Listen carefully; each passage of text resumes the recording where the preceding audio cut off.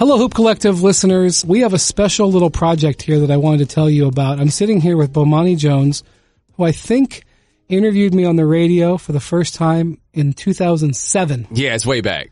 When you were on in Raleigh, North Carolina. Yes, sir. And so it's been a long time. And you put together a special podcast special, I guess a special podcast special. How about that?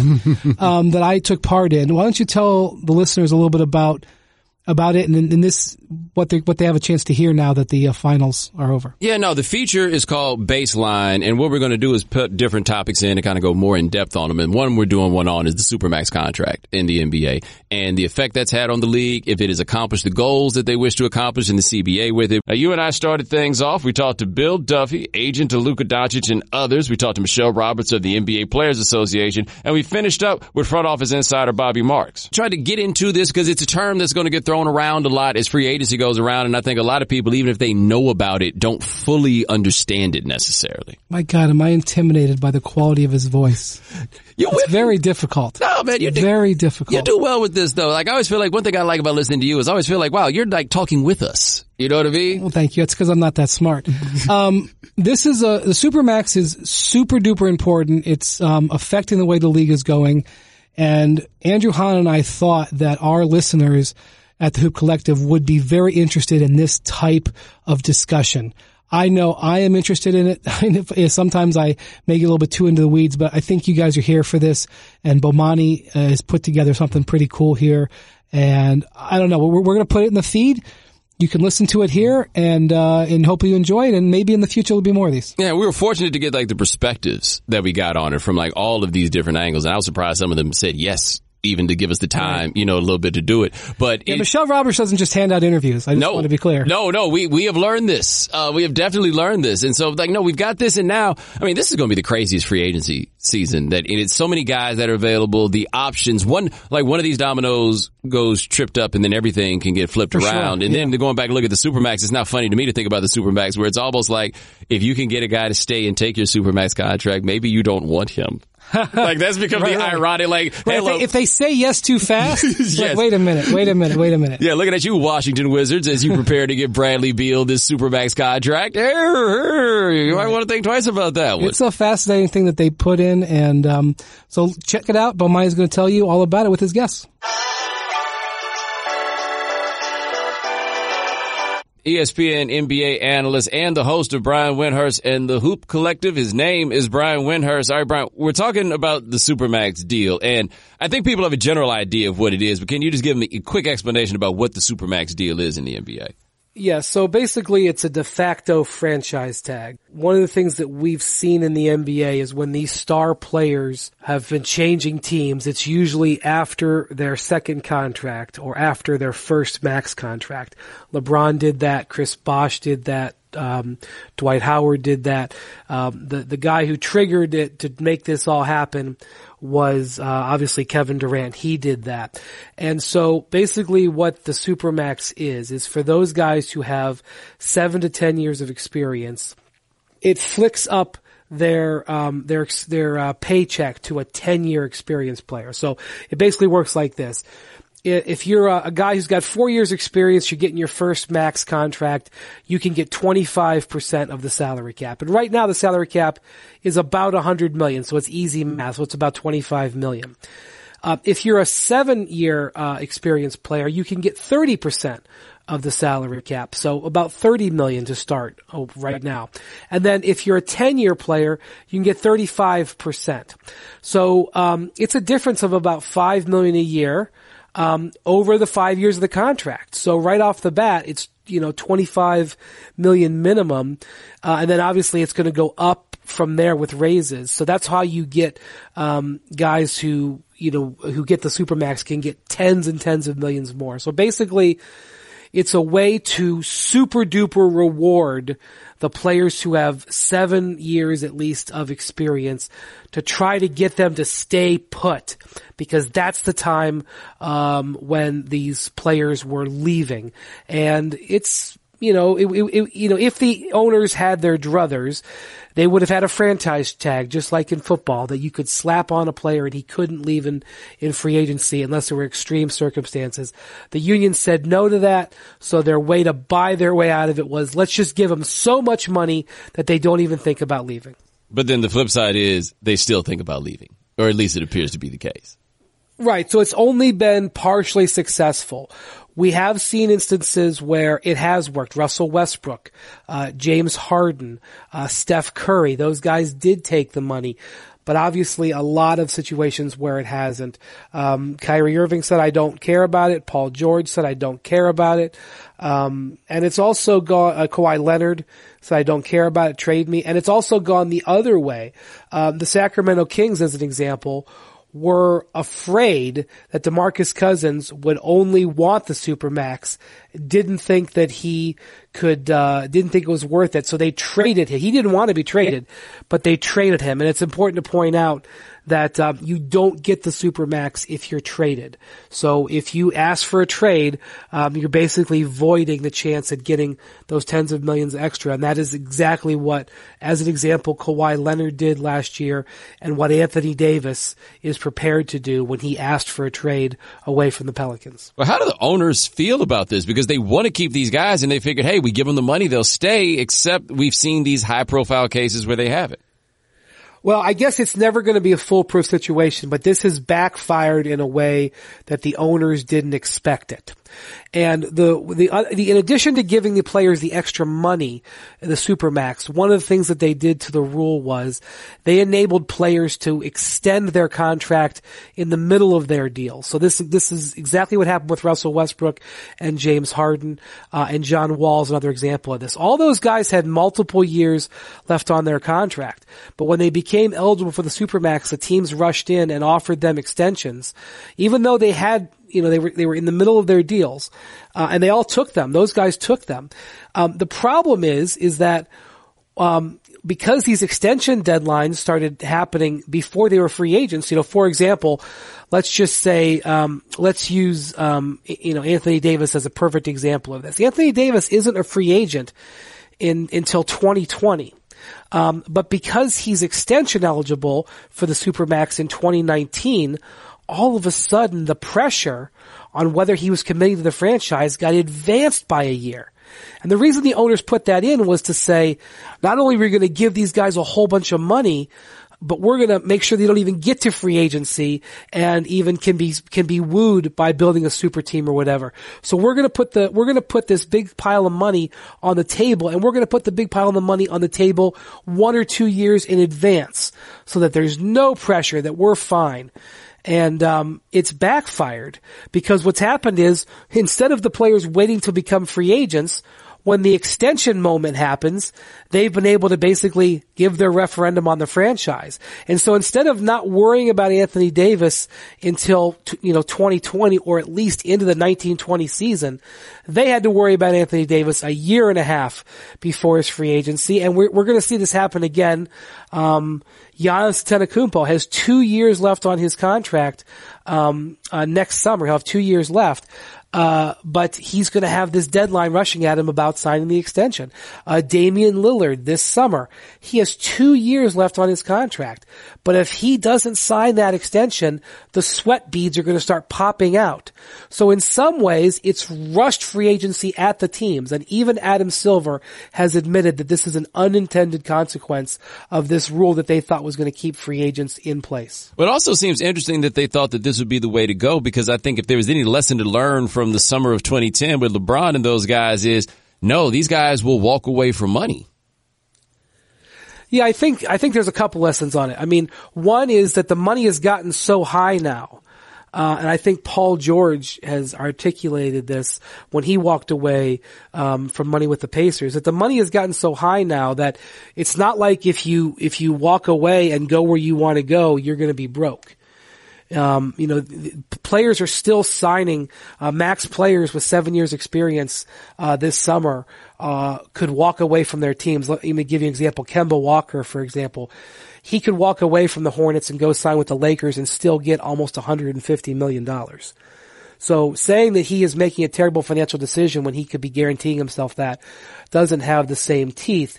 But Bomani, there's also been a secondary fall off. And I'll go all the way back to 1999, when they had the lockout that cost half of that season and led to the establishment of the max contract. At the time, David Falk, who was Michael Jordan's agent, he was very opposed to the max contract. And what he said was, if you say that each team has a maximum player contract, you're going to have 30, or I think it was 28 teams at that time. You're going to have 28 teams with 28 players who think that they're max players. Every single player is going to, the best player in every team is going to think that he's worth the max. And to a certain extent, I think David Falk proved to be right. Because you had situations out there like Andrei Kirilenko with Utah. Andrei Kirilenko was a fine player, a quality player. But for Utah, they had to give him a max contract because he wanted it, and they was like, well, he's our best player, we have to give him the max. So this is what's happened with the Supermax now too.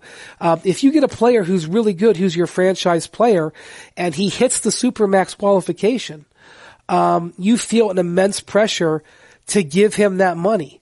If Kemba Walker gets on the All-NBA team, and he definitely would have earned it, he is now in position to ask the Hornets for a 5-year, $220 million contract. And I like Kemba Walker. I think he's incredible to watch.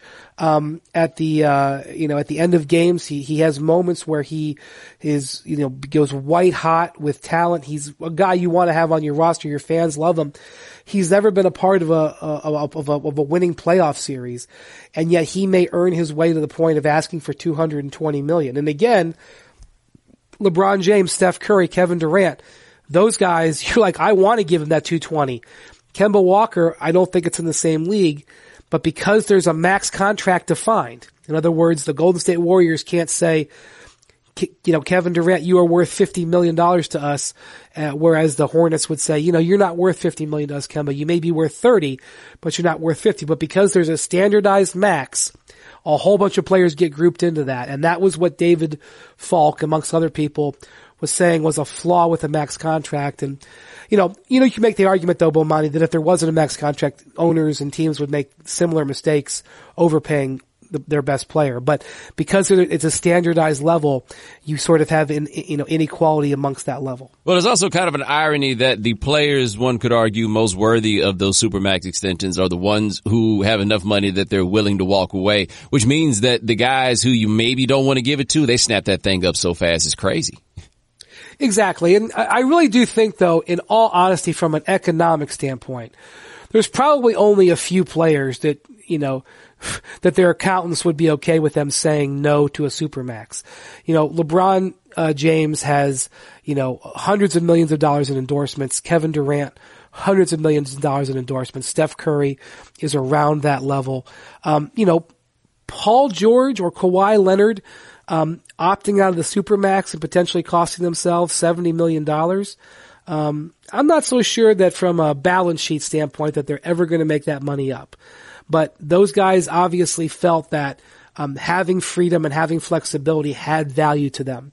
And, it is obviously easier to say no to that when you're still, pretty indemnified against everything. But, I'm not saying, Paul George someday will feel the loss of that money, but the intangibles, he has made it clear that have outweighed the loss of that cash. I also think that there's an argument that could be made that this could be a good thing for the league just because it should incentivize and force franchises to create places that guys actually want to stay in.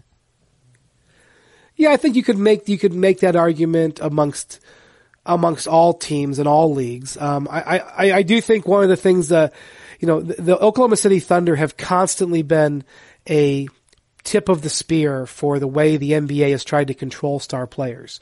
So, when the Heat were formed in 2010, the NBA put in a very much harsh luxury tax to try to break up super teams. And the first team that it affected was the Thunder, because they had to trade James Harden because they didn't think they could afford the luxury tax on Harden, Westbrook, and Durant. Now, obviously that trade has been analyzed ad nauseum. In the moment in 2011, that was the decision that they made. And then, they make the adjustment. Then Durant walks, and then they make another adjustment to try to basically hold superstars in place, and they immediately give the contract to Russell Westbrook where it works.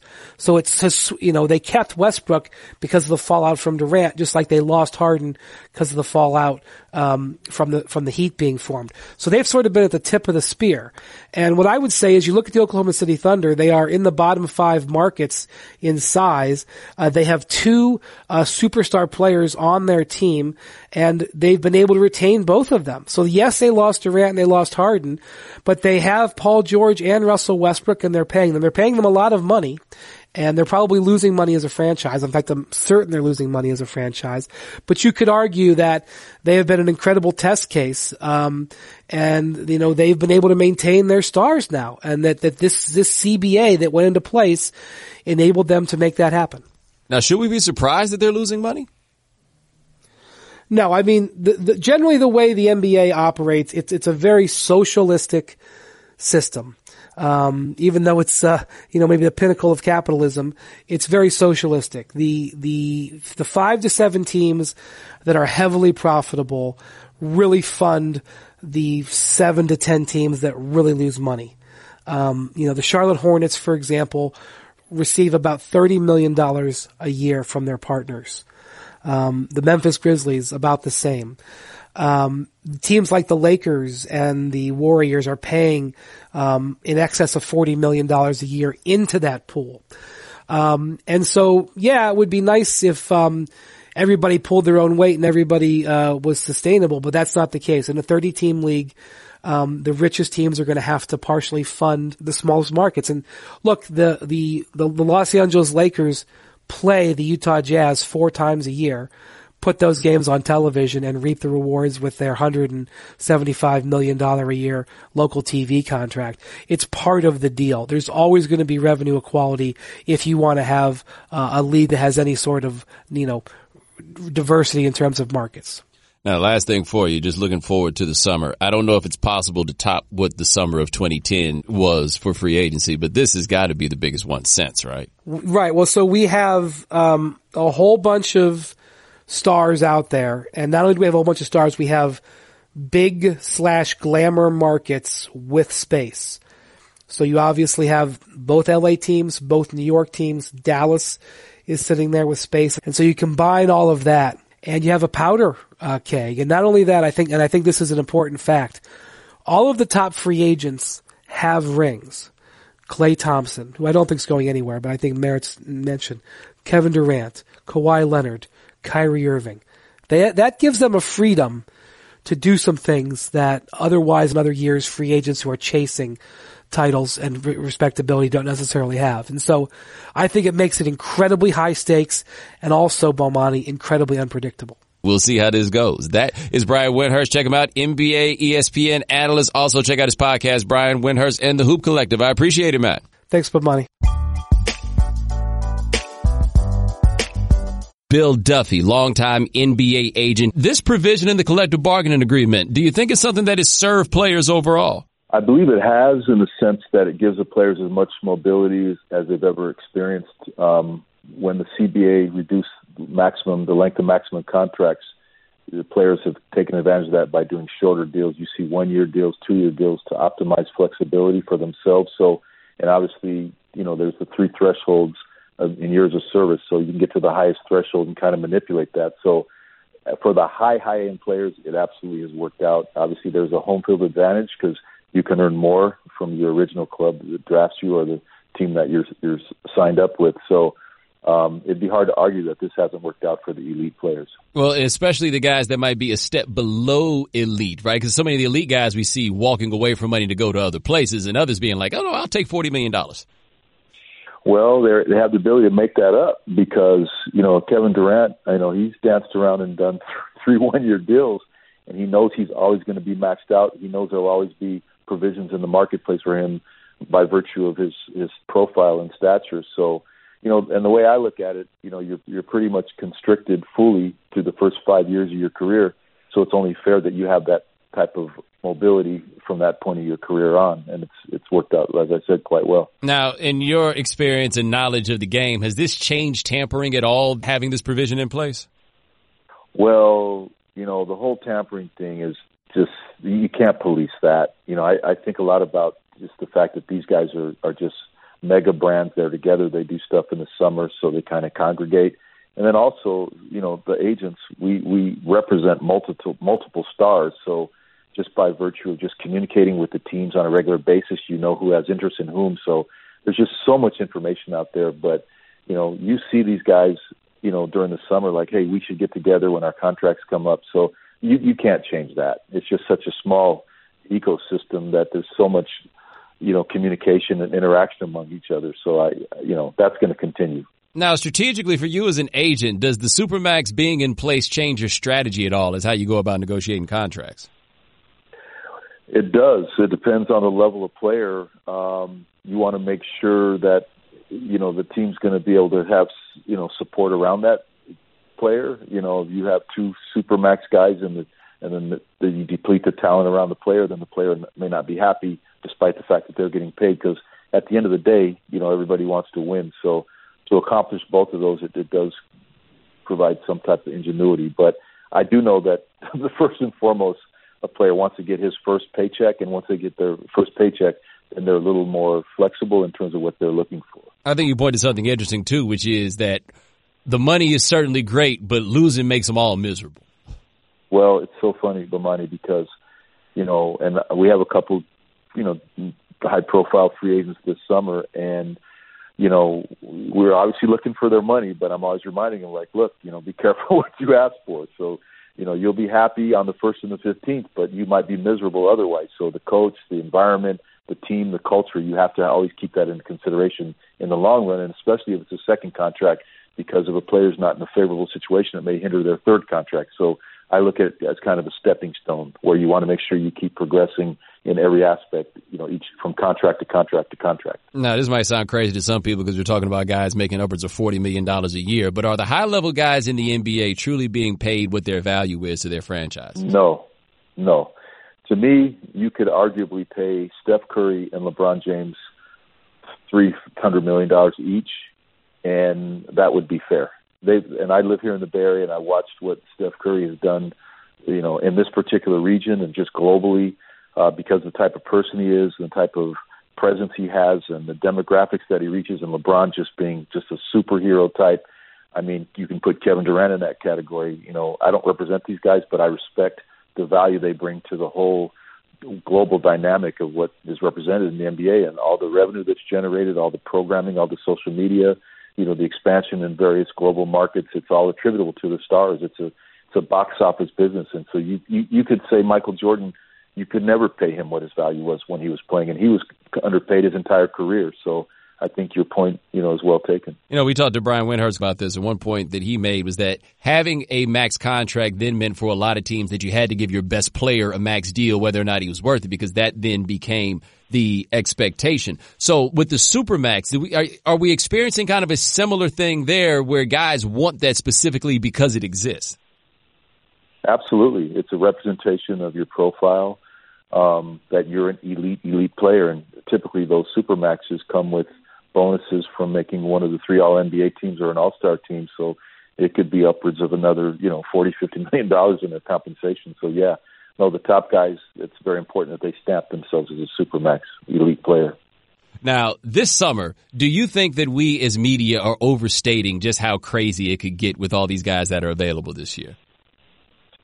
Well, it's always chaotic. But you have 4 or 5, superstars that are free, and you also have mobility in the marketplace.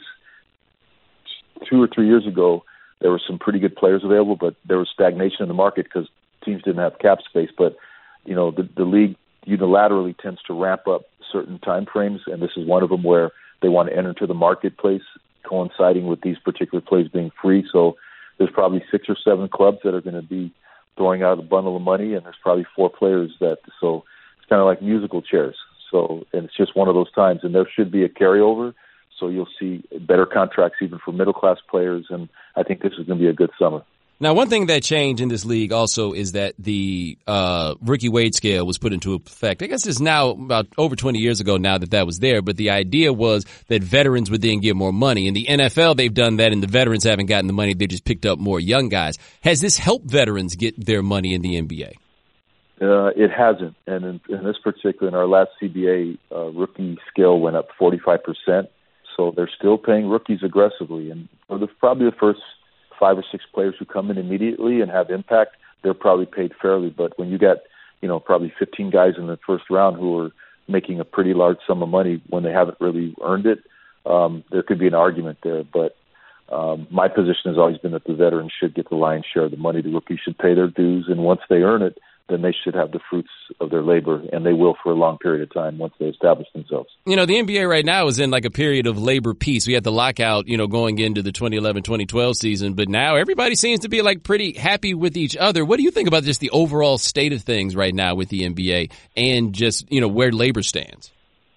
I think there's peace. I think it's because of both, Adam Silver, who's just a dynamic leader, and Michele Roberts, who's very engaged with the pulse of the players, and Adam and Michele's cooperative relationship. I also think it's attributable to just the prosperity. Bomani, I think basketball is slowly emerging as the most popular sport, certainly in North America, in my opinion. And I don't know that we can ever rival soccer, but it's just globally with all the influx of international players and social media and young kids of who follow every other sport. I have 5 kids, and my youngest kid, all he watches is these highlight tapes of all these players and dunks and moves, and I mean it's just rampant and it's just carried over. So, and I go back to Steph Curry. Like, here's a guy who everybody loves, so everybody's enthused to watch him play.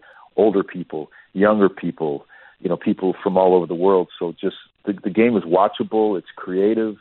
It's high spirited, and it's really a perfect time. And I hope it continues. Now, what do you think is different about the way that Adam Silver has handled labor issues versus the David Stern era? I wouldn't say David.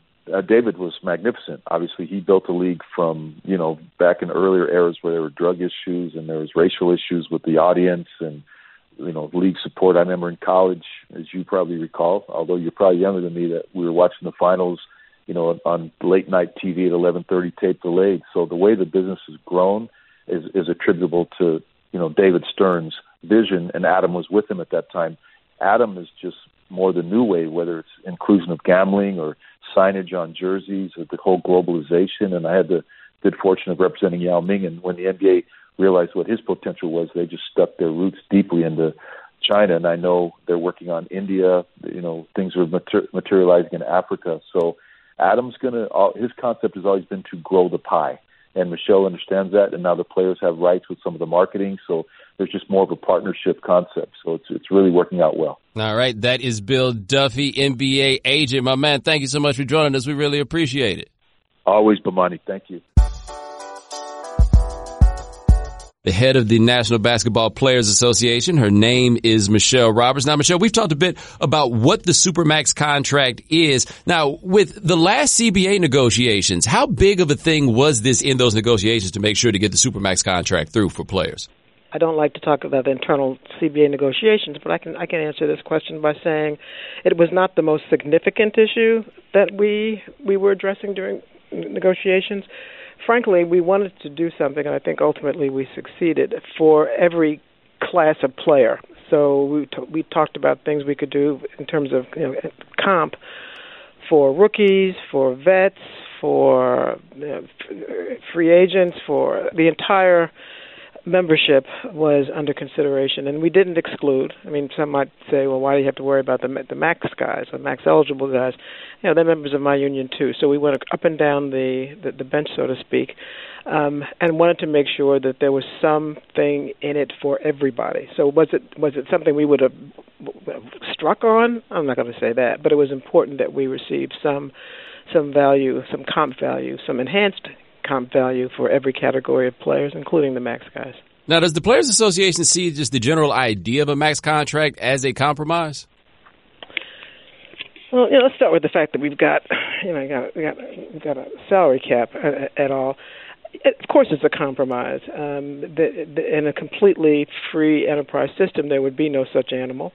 We don't have that system. I walked into a system pretty much ready-made that obviously was not designed for a complete unfettered free market. So, yeah, it's a compromise, just as I suppose owners would say that a minimum contract is a compromise. So, yeah. Can't call it what it ain't, and that's what it is. Now, how did this grow out of this, the 5-year contracts at 25% raises? What was the process for growing to this place? Well, I should just point out that I wasn't here when the 525 contract was negotiated, so I may be a little bit skewered in my response. I think the genesis of that and this new max deal was to further incentivize players to stay with the, I like to say, team that brought you. There is a body of thinking that suggests that the game is better served if players stay with a team for, if not all, most of his career. I don't necessarily buy into that, but I appreciate that there are some people that feel strongly about that. So there's much in the CBA that's designed to incentivize players to stay with a team, and that's one of them. If your team can make an offer with respect to comp that no other can, then obviously it makes you presumably think twice before you elect to go elsewhere. That's principally the basis for it. Whether or not it's worked, I'll defer to others, but that was why it was at least being considered. Well, one thing that's also happened now is we've gotten farther away from the big cap boom of 2016 is that now guys are becoming eligible for this larger contract with a salary cap that isn't quite jumping at the rate that it did earlier. Has any of this made you rethink the Players Association's position on cap smoothing when this CBA was first signed? No, this was all predicted. We had projections that told us that pretty much what has happened would happen. We knew that there would be the spikes, I suppose I should say, and pretty much when they would happen. Players are very smart. They, together with their financial advisors and agents, understood who would be inclined to be in a position to enjoy it, who wouldn't. So all of this was, again, there were no surprises. The league had its projections about what the cap would look like. We independently confirmed that their estimates were accurate. And we walked into this situation with eyes wide open, and I was confident that the decision to reject the smoothing proposal was correct back when it was made, and I continue to believe that we made the right decision. Are you surprised by some of the responses that people had to smoothing? Because it seemed surprising to me, at least, that someone would expect a labor organization to just, give money back basically to the owners. Yeah, I will tell you that I was surprised because I was fairly new to this process.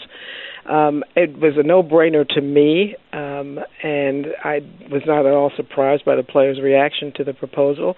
We though put aside our hearts and decided that we'd go ahead and have some people much smarter than us.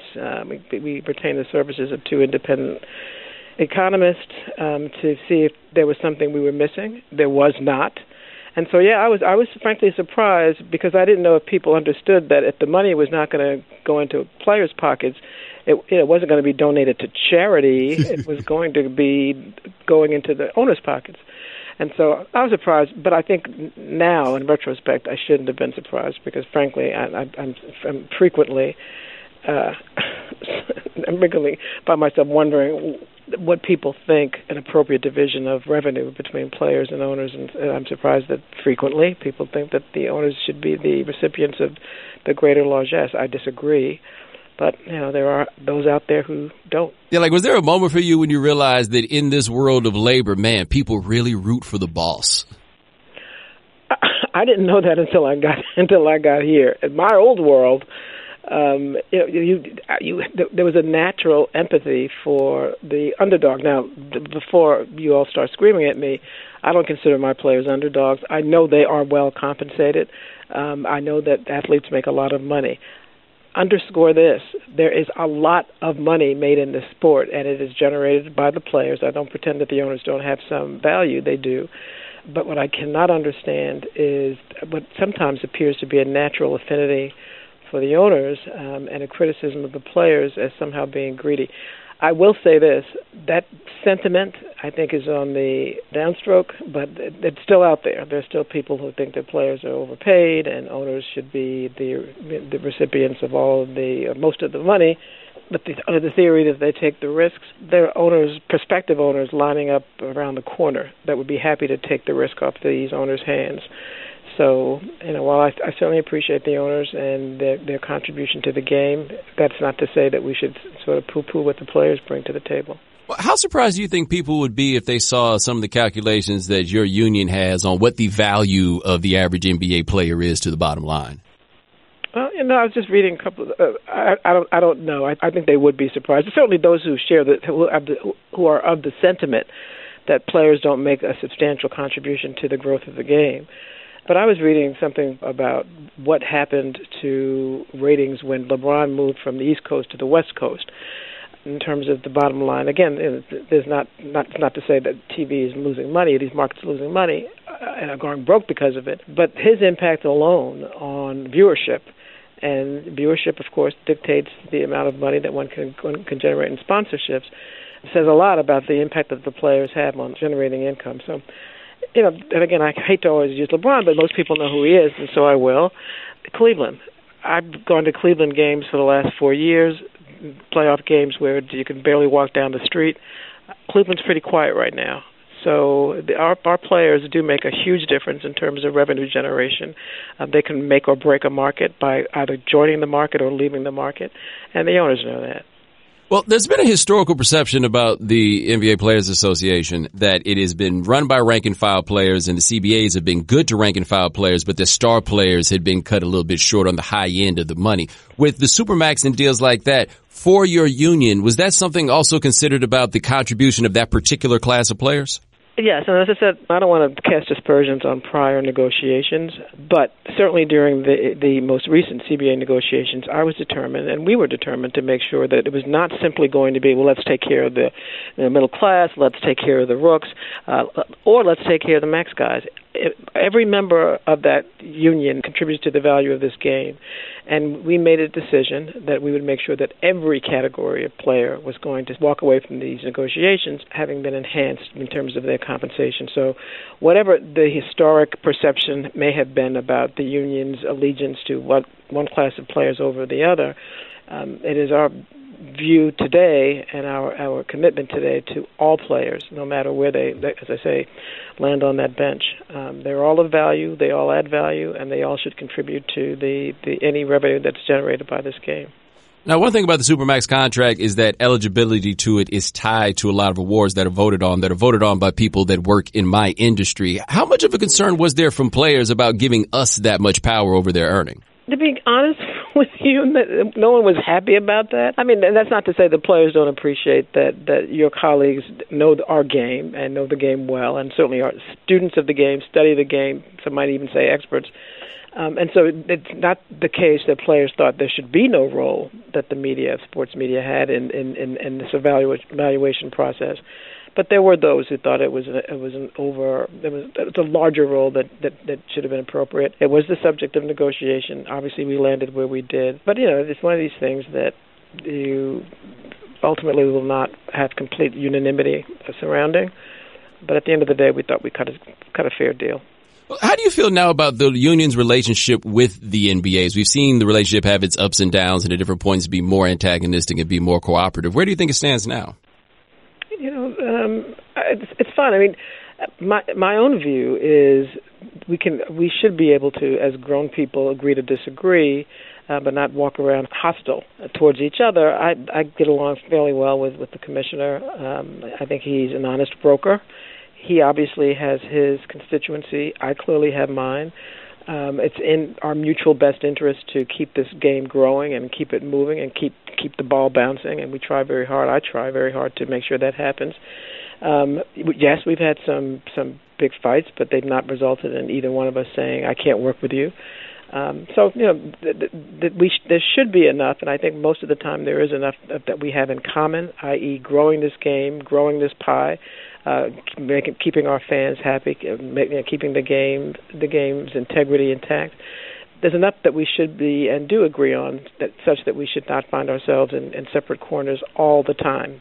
Sometimes we do, but unless we decide we're going to get a divorce, my words, we're going to have to figure it out, and knock on wood, we do. All right, my last question for you. You've had this job now for almost 5 years. Is there one thing about coming into this strange world of sports that still surprises you about running a union in this sector?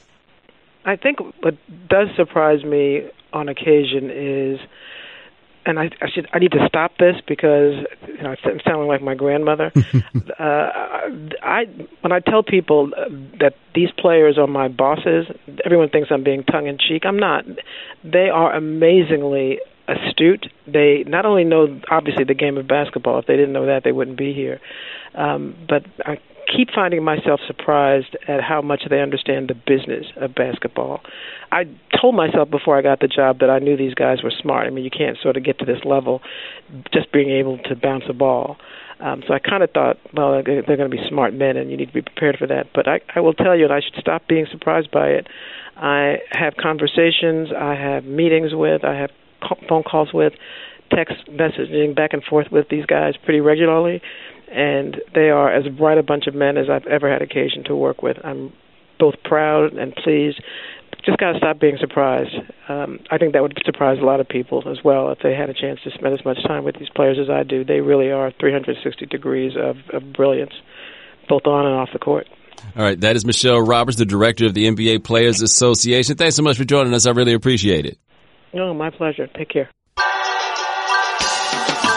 ESPN's NBA front office insider, also working in the front offices of the Brooklyn Nets. His name is Bobby Marks. Now, Bobby, we've been talking about the Supermax extension in the NBA. And for you working in the front office when they first brought this about, what were your thoughts on it? The rise in salaries that we're going to see here. Bomani, I think when you look at how players are paid in their contracts, you usually get 3 cracks at the apple, I say.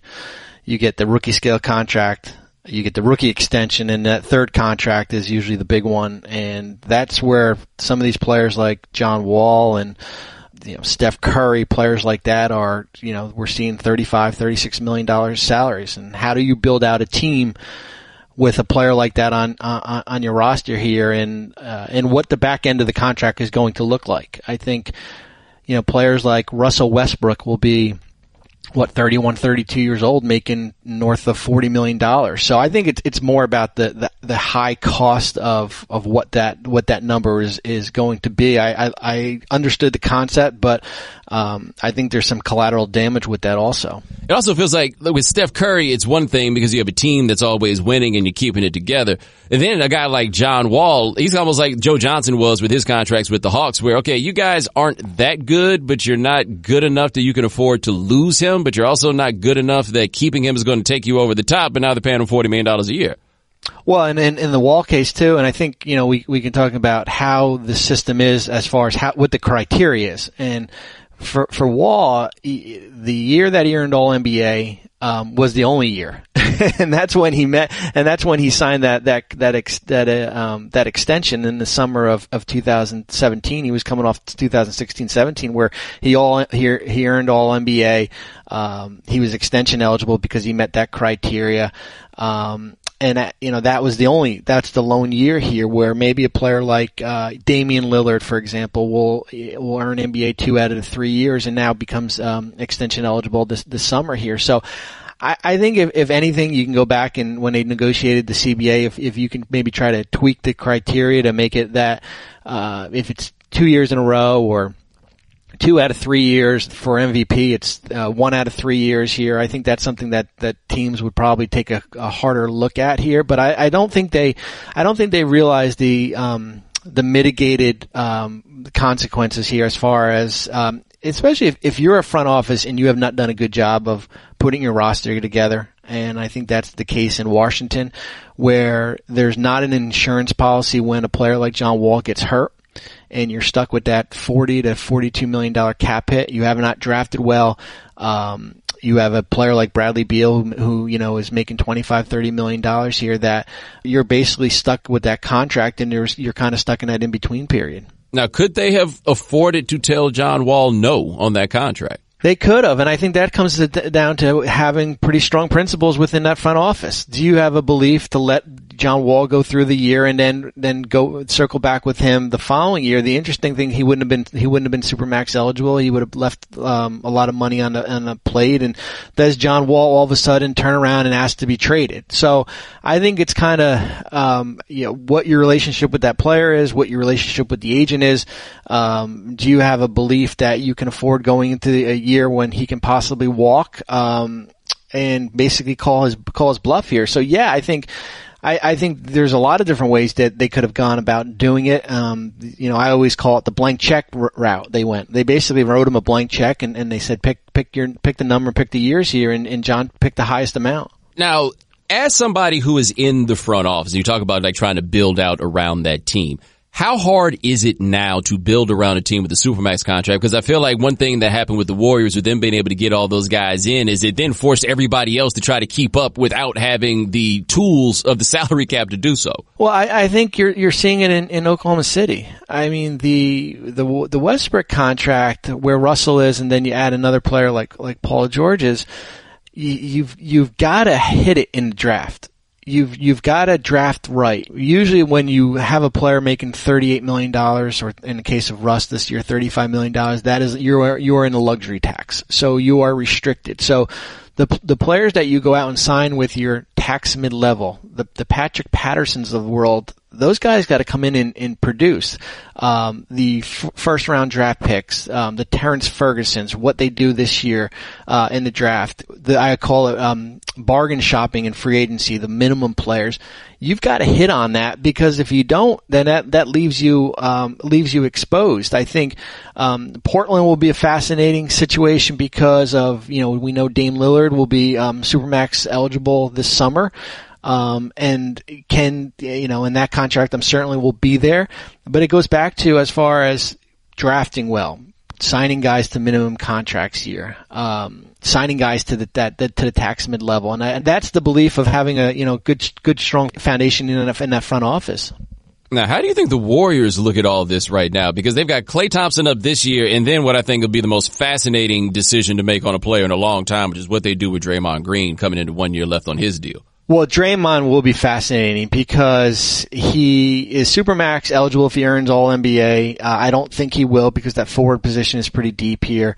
Or defensive player of the year, and I don't think he'll get that, but he's basically walking into a year, a contract year, an expiring contract. And I think what happens with, Durant, what happens with Klay, certainly the likelihood is that Klay stays, will impact with what happens with Draymond. And usually the one benefit of the Supermax is that once a player is eligible or hits the criteria, you have an idea of where you're going here. Either that player is going to sign that number, like we saw with John Wall and James Harden and Westbrook, or they're going to turn down that number. Kawhi Leonard, Anthony Davis, and that basically forces the hand of that team here. That's not the case with Golden State with Draymond, because he won't meet that criteria, and you're basically treating it as a player on an expiring contract as far as, is he part of the future, or do you kind of look to see what the market's going to be for him? And the overall tricky thing I think they have also is, how many players can you have that the owner likes more than the coach? Well, I think the one thing that the one benefit they have is that they're going into a brand new arena, and the cost of what that payroll could be, I think we're looking probably over $300 million if that whole group comes back, with tax and salary will be offset as far as basically that revenue. But what I learned was in New Jersey, the 1 year we had our luxury tax, I think it was $92 million in luxury tax, $100 million in payroll, which is I think still the highest. Is that although you might have a billionaire owner and a guy who makes a lot of money, that it's an uncomfortable feeling the first week of August when you have to wire the NBA $90 million. Oh, you have to do it at once. You have to do it. As I said, this is not you're not paying for college. You're not paying on the 1st or the 15th of the month here. You are paying at once. They give you that wire instructions, and it's not a good feeling there. I don't care how much money you make. Whose job is it to go tell Prokhorov that we got to do this? In mine, I would get the notice, and then I'd walk into Billy King's office and say, here you go. here's the date when it's due by. And the crazy part was too is that, I mean, going back to that year, is that we had an opportunity to trade for Jordan Hill, who was playing for the Lakers at that time, and it would have cost us like another $20 million for 3 months. And our ownership group was like, yeah, go ahead, go out and get him if you want. And we're like, God almighty, how many more guys do we need here? Like, we already were like 14 deep, and we couldn't find playing time for Kirilenko and Andre Bloch and that group here. But yeah, and I think that's why you're seeing teams, with Houston duck onto that luxury tax, because teams don't want to pay it if it's $1 million or if it's $30 million. Now, switch gears just a little bit. I want to ask you about Giannis, because he's due for the richest contract in NBA history, or he could sign that with Milwaukee next summer. And he seems like he really enjoys it in Milwaukee, but how hard would it then be for them to keep a team built around him? Well, the fortunate thing is that Giannis is not, he'll be Supermax eligible, but can't sign it until, summer 2020, 5 years, $251. I think that's kind of where that number is going to be, right around there. Their key free agents are going to be this summer. So you've got Chris Middleton, you've got Malcolm Brogdon, you've got Brook Lopez, players like that. You already did the Bledsoe extension during the year. So yeah, I mean, they'll be able to stay under the luxury tax this year, but that number that's coming. That's coming for them the summer of 2020 when Giannis is up. So they do get some breathing room right now going into next year, but it's another team that's got a new building, but it's also one of those mid-market teams. So can you pay a guy $45 million and still have a highly competitive roster? And I think that's kind of where we're probably looking at it from a perspective of Milwaukee. They'll be pretty similar to where maybe Portland is. Portland with Lillard, with McCollum. You still have Nurkic, players like that as far as building that roster out. How big a deal is the tax for those smaller markets?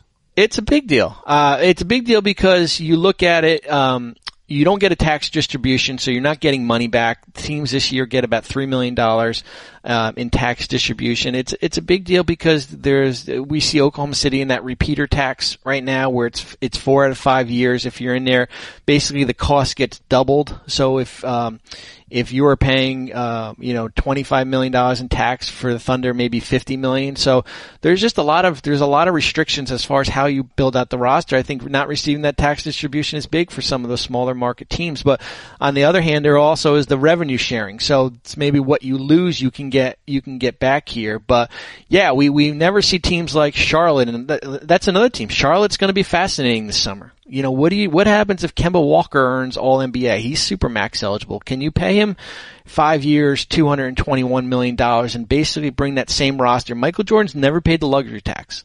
Never has, the most Michael Jordan thing ever. Has never done it. And will he do it? And if he will, you're basically paying it for probably a 40-win team at best, just because the same pieces come back. How hard do you think it'll be down the line to trade some of these guys that have this contract? It's nearly, and I don't want to say impossible. I think any player is tradable. I think the Wall contract is untradeable because of the Achilles injury. But I wrote up Oklahoma City for when they get eliminated here, if it's against Portland in Game 5, and that's one of the questions I asked about Russell Westbrook. Here's a player that's owed 4 years, $170 million. I understand he's the face of the franchise. I understand he's never entered free agency since he was drafted in 2008. He was the big part of why Paul George committed. He's an all-star here. But, what happens if the Thunder all of a sudden say, you know what, we need to overhaul the roster here. Russell is the guy that we're going to look for from a trade standpoint. Can you get equal value back? And I'm not certain you can, but there's, can you get draft picks back? You certainly can, based on where this year is shaking up to be. Maybe a team like Phoenix possibly, but those are big numbers, especially when you have to match salaries in most cases, unless you're taking back, unless that player goes into cap space. So, a guy making $40 million on a roster, I think that scares off teams. Let me ask you this. As an uninvested observer, how excited are you for the start of free agency this summer? I'm one of those guys when, I guess when the commissioner talks about it or Kevin Durant talks about it, where we kind of thrive on the chaos of, uncertainty. I love the chaos of uncertainty. And I think why I'm looking forward to this summer is because there's going to be a big drop off in the summer of 2020. I think where we're looking at what this year with the impact, what the value of Zion Williamson is, and then Kevin Durant, Klay Thompson, Kemba Walker, Jimmy Butler, Kawhi Leonard, both New York and LA teams having cap space.